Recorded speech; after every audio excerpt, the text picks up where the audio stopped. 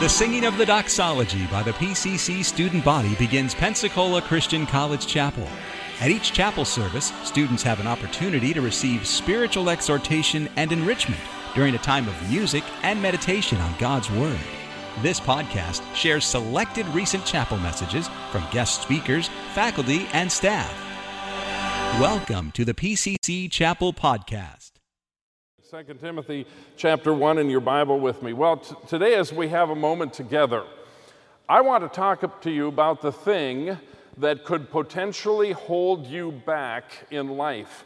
When I look out at the sea of young people, what I see is a sea of potential, but there's something that could hold you back in life. And right away, Pastor Monty, he's just going to preach about sin. No, not sin. Now listen. Sin will hold you back in life. Sin is a destroyer. You all know what sin is. You all know what sin looks like. But I'm not going to preach about sin.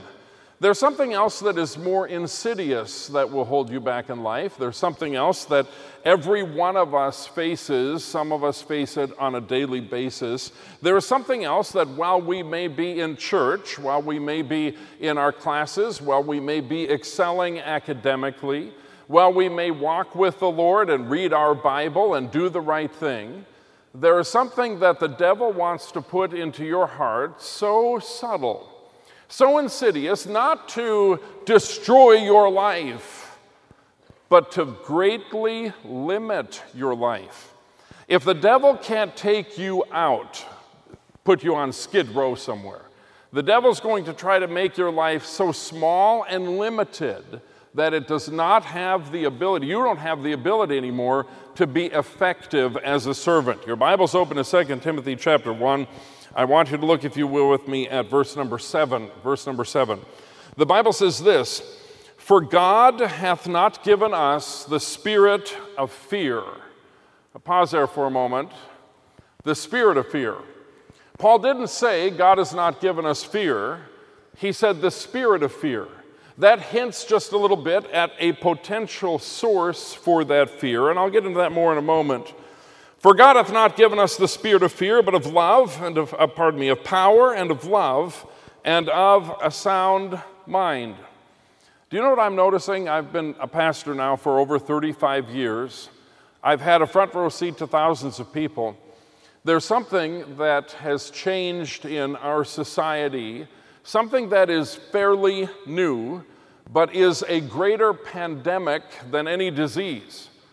And that is the disease of fear. Now, I'm not talking about rational fear, where you're afraid to step out onto a 4-lane highway. That's good fear. I'm talking about irrational fear that appears very small. In fact, maybe something that no one else sees in your life because you hide it very, very well. But it is a fear that limits you. In the last few years, I'm noticing that people are very hesitant to do certain things that others would have done on the spur of the moment. I was preaching over at the PCA a moment ago, and there was a young man I know there. By the way, where's Andrew Johnson? Where is he? Where is he? Oh, there you are. Why are you hiding from me? Are you afraid of potential embarrassment? You can run, but you can't hide, buddy. Okay. His brother was over there at PCA, and right before I got up to speak, while they were singing a song, I asked his brother to do this. I said, "Put together real fast for me a men's quartet." And he looked at me and goes, "Really?" I said, "Oh, I'm serious. Put it together now." And during the course of a song, he put together a men's quartet, and I had them come up and sing to illustrate, and by the way, they did a beautiful job. They were amazing. But I had them come up to sing to illustrate the fact that here are some young men who overcame their fear. Most of us in this room would be like, I didn't practice. Spur of the moment, I didn't practice. I'm not going to do it, I didn't try. And here they overcame that insecurity, that intimidation, and they moved ahead and, by the way, did a beautiful job. You know, if the devil can talk you into being afraid, he can limit your effectiveness. He's not changing your personal standards. He's not meddling with your doctrine. He's not coming in and saying, well, I don't believe in God anymore. He's not doing that. What he's doing is keeping you as a quote-unquote good Christian who is willing to limit himself or herself based upon fear.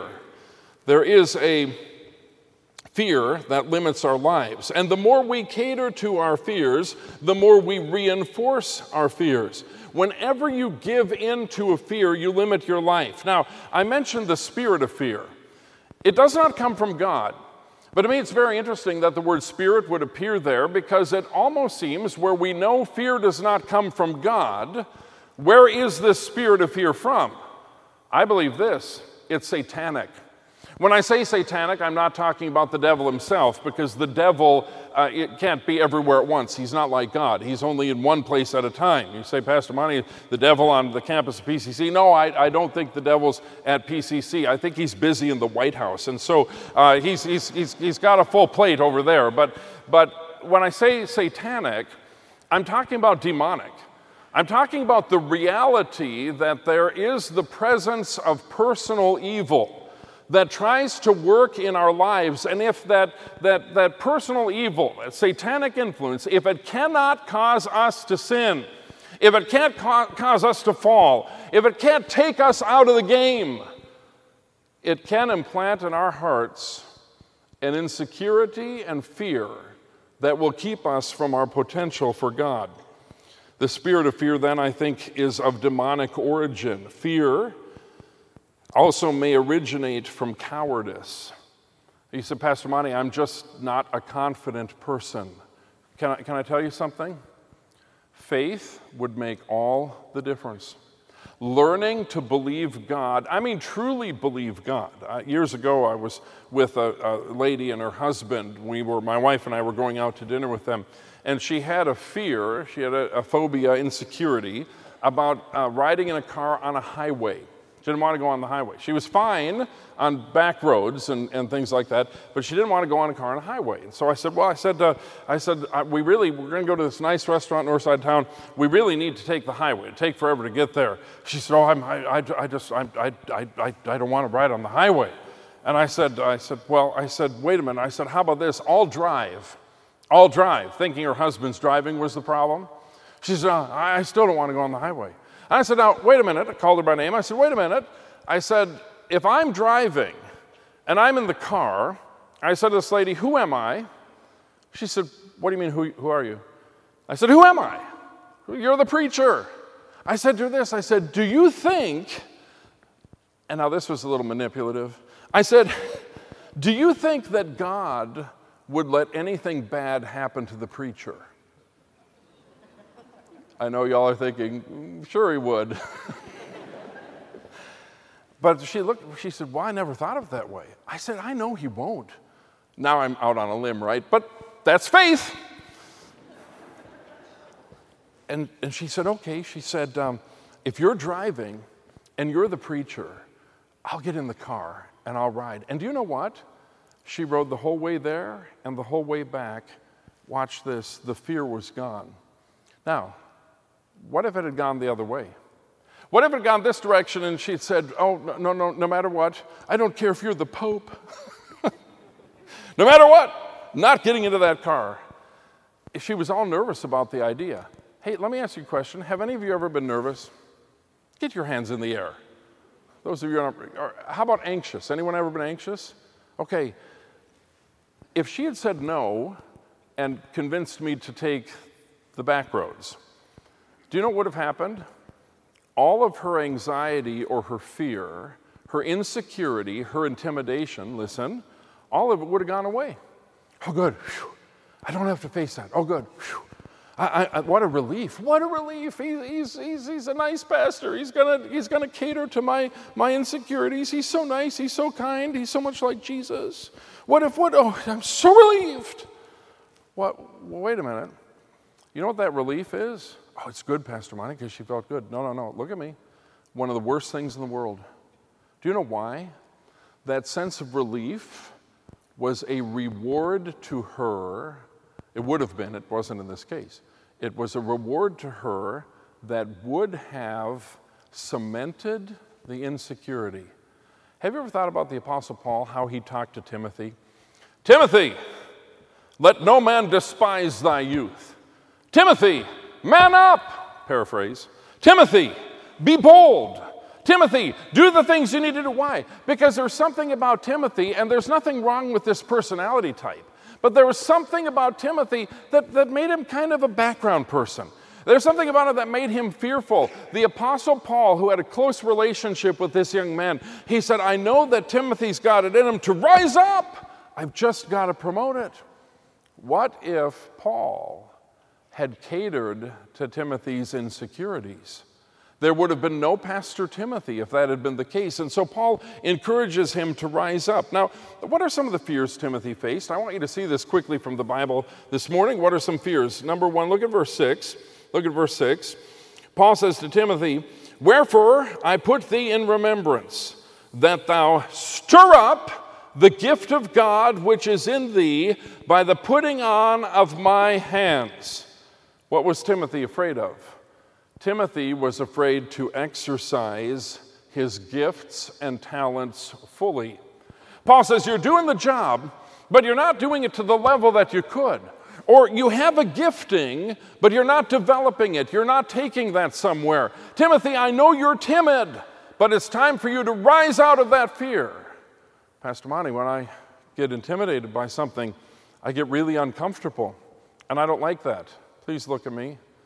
Uncomfortable is the best place you can be to grow. Well, I don't like to be nervous. No one likes to be nervous. But what Paul was saying is, face this. Timothy, you have some talent, but don't suppress your talent. How many people? By the way, this is probably the largest group of talented people I'll ever speak to in a year's time more. Huge talent. But how many of you, because of fear, suppress your talent and never rise to the occasion? A couple weeks ago, we had a young man in our church who, he's a homeschooler. Do I have any homeschoolers out here? Yeah.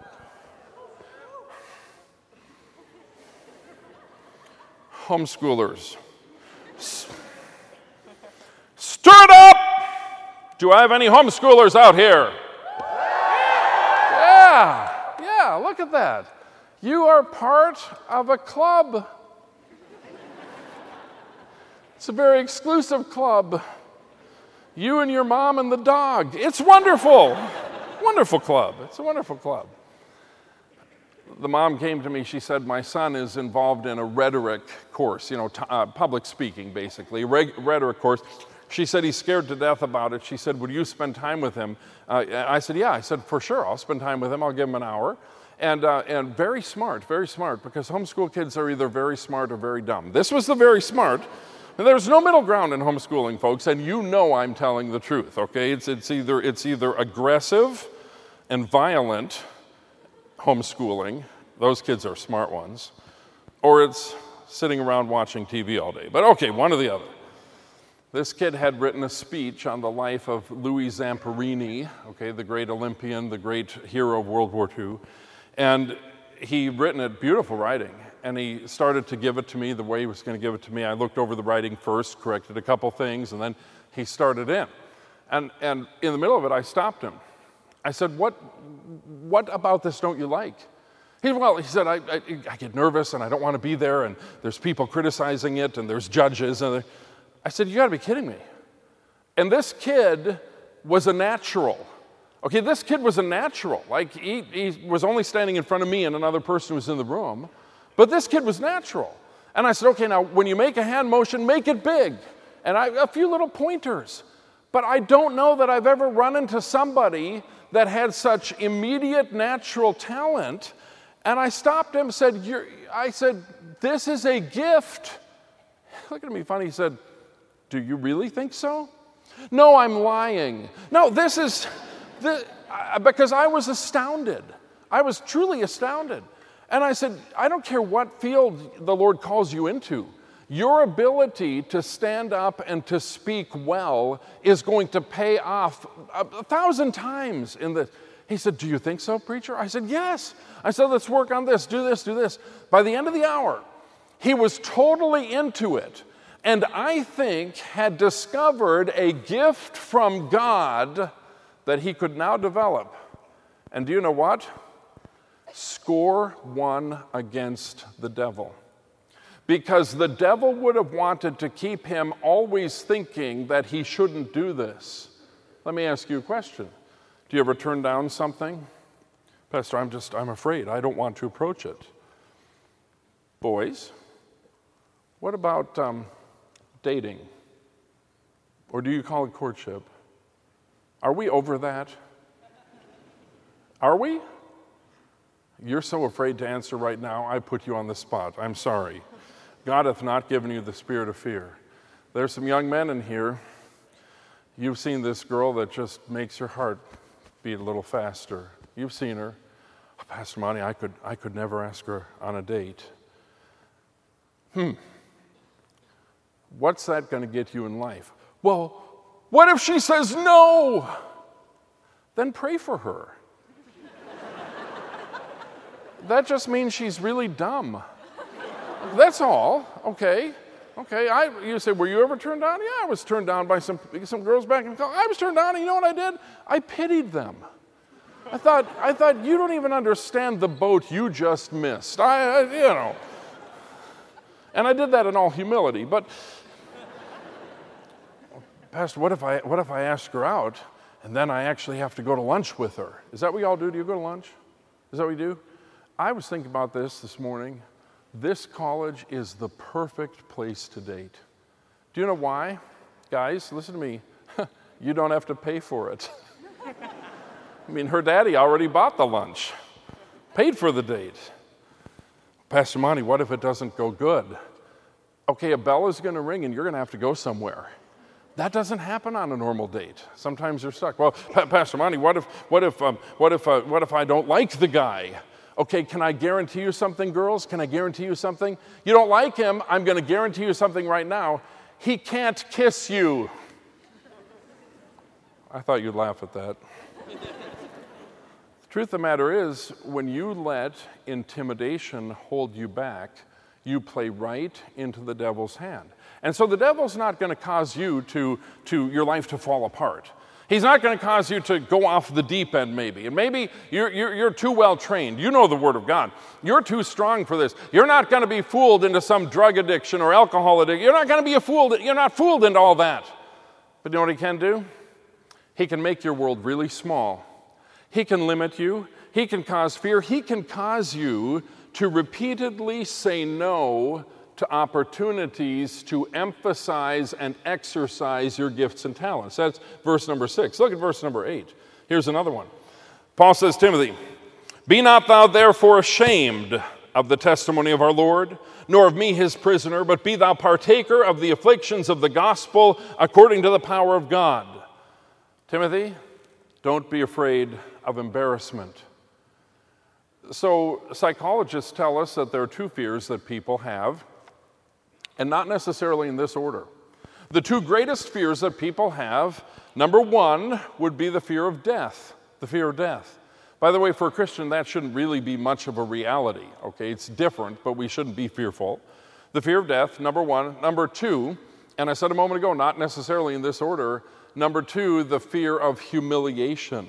There are some people who would rather die than be humiliated. And sometimes people are so afraid of the potential of embarrassment that they never take a step into something that will cause them to grow. Paul said to Timothy, Timothy, don't be ashamed of me. Well, Paul, you're kind of got a bad reputation. You're a bit of a jailbird. Don't be ashamed of that. It's for the sake of the gospel. Well, but Paul, you're kind of a fool for Christ's sake. I mean, you even said it in one of your letters. You're a fool for, it's not dignified to be the Apostle Paul. Don't be ashamed.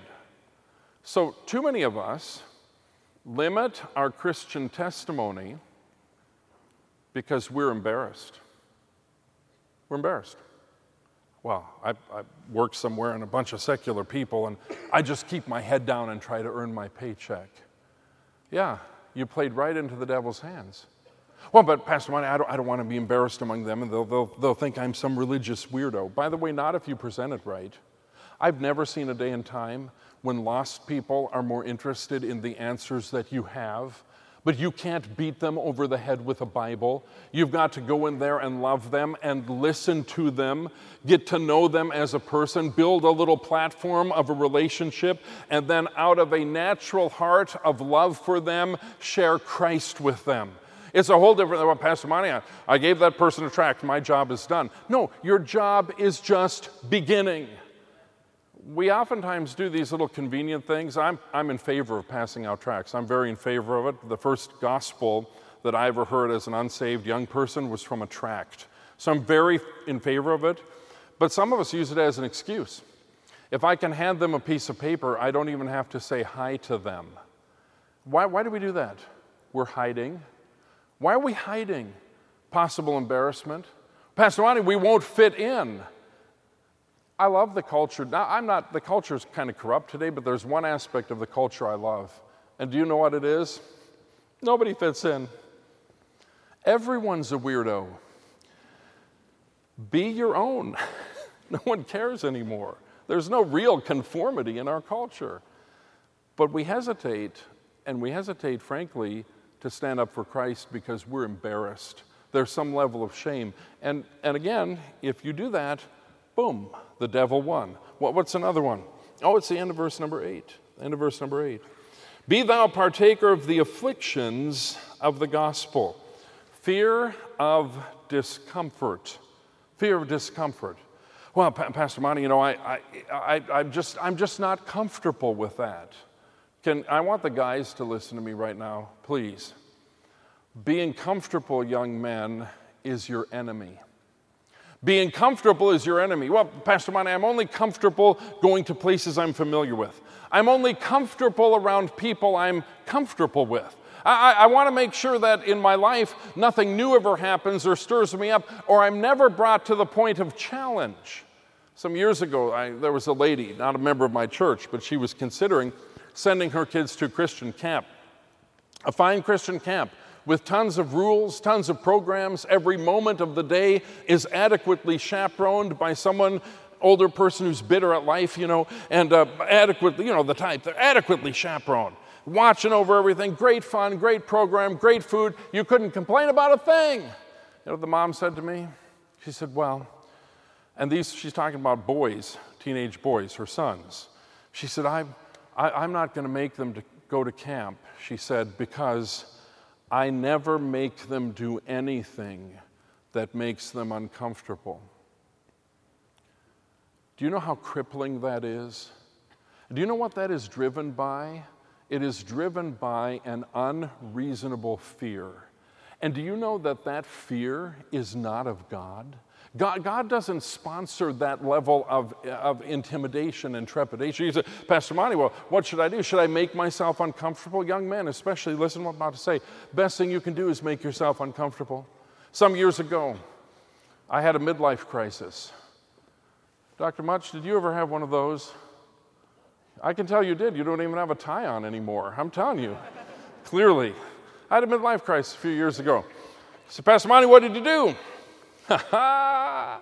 What every good man does in the middle of a midlife crisis. I bought a Harley. Come on. Give me some love. Give me some love. Okay. I bought a Harley. Now, I'm not talking about a Sportster. Those of you who know Harleys know that that's the girly bike. I'm talking about a Road King Classic. It's huge. It's 750 pounds. Oh, man, Pastor, that must have brought back the days of your youth when you rode. No.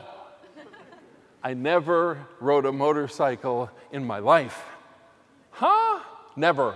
I can ride a bicycle really good, but I never rode a motorcycle in my life. Why would you do that? You know why? Because it's super cool. I bought this bike. When I went to buy it, I had to have a friend who knows how to ride a motorcycle, ride it back from the person I bought it from. You said, well, did you take a class? Yeah, I took the Harley class, the Harley school. And you know what you ride on in the Harley school? They're like little dirt bikes. Okay, they're so small I could pick the thing up and throw it. It's not like my Road King. Do you know that there is nothing in my life that makes me more uncomfortable than getting on that motorcycle. And I've had it for 3 years, or this will be my 3rd year coming up. There's nothing in my life that makes me more uncomfortable. Do you know this? Dr. Much, I need to talk myself into it. I mean, it's beautiful, and I love to look at it, because you talk about chrome.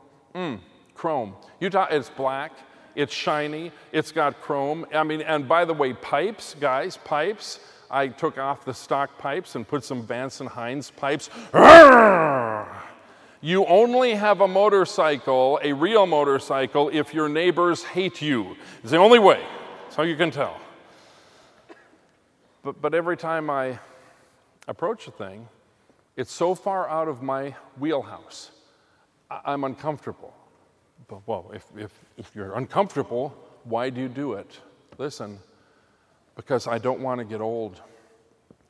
I just turned 57. Sunday, 57. Is that old? Come on, is it?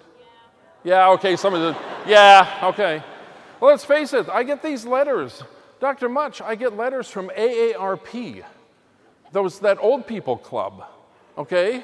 And I don't even open them. I refuse to join. I don't care if the coffee's free. I refuse to join. But the other thing is this, I don't ever want to get comfortable. Because when you stop, when you shelter yourself in a place where you're comfortable, you stop growing as a person. When you never accept a new challenge, well, Pastor, but you got to settle down sometime. Oh, really? And make my box really small? When do you have to make your box small? The tragedy is this. I may be talking to some young people that have already built a really tiny little box. You're not willing to talk, well, Pastor, I'm an introvert, so I won't talk to people I don't know. I was an introvert growing up. I was so shy, I wouldn't answer the phone in junior high. And it wasn't a cell phone. It was one of those, cool phones with the wires and all that stuff. It would ring. It actually rang. It didn't beep, buzz, or chirp. It rang. I would never answer the phone. My mother said, why won't you answer the phone? And my answer was, I just don't want to talk to those people. You know why I wouldn't? Shy. Super shy. And then I learned a secret. People are generally friendly. And I started doing this as a young person at church. I would go around and talk to the old people. You know why? Because old people love young people. Well, some don't, but they're just bitter. The vast majority do. And I would go talk to them. And I would make friends with them because my youth pastor told me to. He said, you need to go talk to the old people. It's your job when you show up to church every Sunday to go talk to old people and get to know them. Do you know what I found out? They loved it. And I loved talking to them. And I would just go talk to old people. Before church, after church, talk to the old people. Do you know what else I found out? Those old ladies were dying to bake me cookies. And I got cookies. Do you know what else I found out? Those people were on their way out, and they have a will. Yeah, baby. Their favorite grandson has now been written into the will. That's just a joke, but there's some truth to what I just said. And my youth pastor challenged me to get over a fear so that my world would expand, listen, and so that in an expanded world, my abilities and my influence and what I didn't know at the time would be a future ministry, would expand because he saw fear. The youth pastor saw fear. And he said, okay, I'll direct you away from this fear. And he cared enough to say, get out of your box. Move beyond, well, Pastor, it just all makes me so nervous. That's good. Paul said to Timothy, don't be afraid of discomfort or suffering. Then I want you to look at verse 9 quick as we close. Verse 9, Paul describes the power of the gospel of God in verse 8, and then he says, God who hath saved us and called us with a holy calling, not according to our works, but according to his own purpose and grace. Timothy, Don't be afraid of God's calling. I don't know this morning, but there might be a young man out here. You know the Lord's worked on your heart about ministry, about maybe being a pastor, preacher, full-time Christian service, something, and you're really hesitant. I'm just afraid to do that. I'm afraid to step that direction. You're a good Christian. You wouldn't even be considering it if you weren't a good Christian. You read your Bible, you love the Lord, you take interest in Bible classes, maybe you work on some ministry here at the campus church or an extension somewhere. You're active because you love it, but I don't know, Pastor, I'd just be so afraid if God would call me. Why so afraid? As good a person as you are, the devil won. The devil won. Why? He's made your box very, very small, and he did it because of fear. Do you know what else the devil won? He won the battle when a person, young person, man or woman, refuses to do the calling of God, the will of God for their life. He won the battle in the multiplied thousands of people, as I look over this room, in the multiplied thousands of people that you could have reached with the gospel but did not, all because you were afraid. Now let's be real. We all have insecurities. We all have things that make us nervous. That's normal. It's not abnormal to have a fear. What is dangerous is giving in to that fear and limiting your life. What is dangerous, Paul said to Timothy, what is dangerous, Timothy, don't just build this tiny little box. Timothy, don't just function in this tiny little place and always be fearful and never rise up and allow people to disrespect you and allow people to run all over. Timothy, don't do that. Timothy, you've got potential. Timothy, rise up through your fear. So, my biggest enemy is not someone on the outside. My biggest enemy is not someone inside my church. My biggest enemy is not my wife. She's my greatest cheerleader, and I wouldn't be here without her. You know who my biggest enemy is? Me. And you know where my biggest enemy lives? Right here. And if I can recognize God hath not given us the spirit of fear, but of power and of love and of a sound mind. If I can recognize the fact that fear is something the devil is using to hold me back and to stop me, if I can recognize that fear is fake, because when I face the thing I fear, the fear vanishes away. If I can recognize that, my life will go from this little box to bigger and bigger and bigger, and I can know what it is to truly, genuinely, and truly be used of God. You've been listening to a message from Pensacola Christian College Chapel. You're welcome to pass this sermon along to others. Please don't charge for it or alter it without written permission from Pensacola Christian College. For additional information about PCC, visit us online at pcci.edu. Pensacola Christian College, empowering Christian leaders to influence the world for Christ.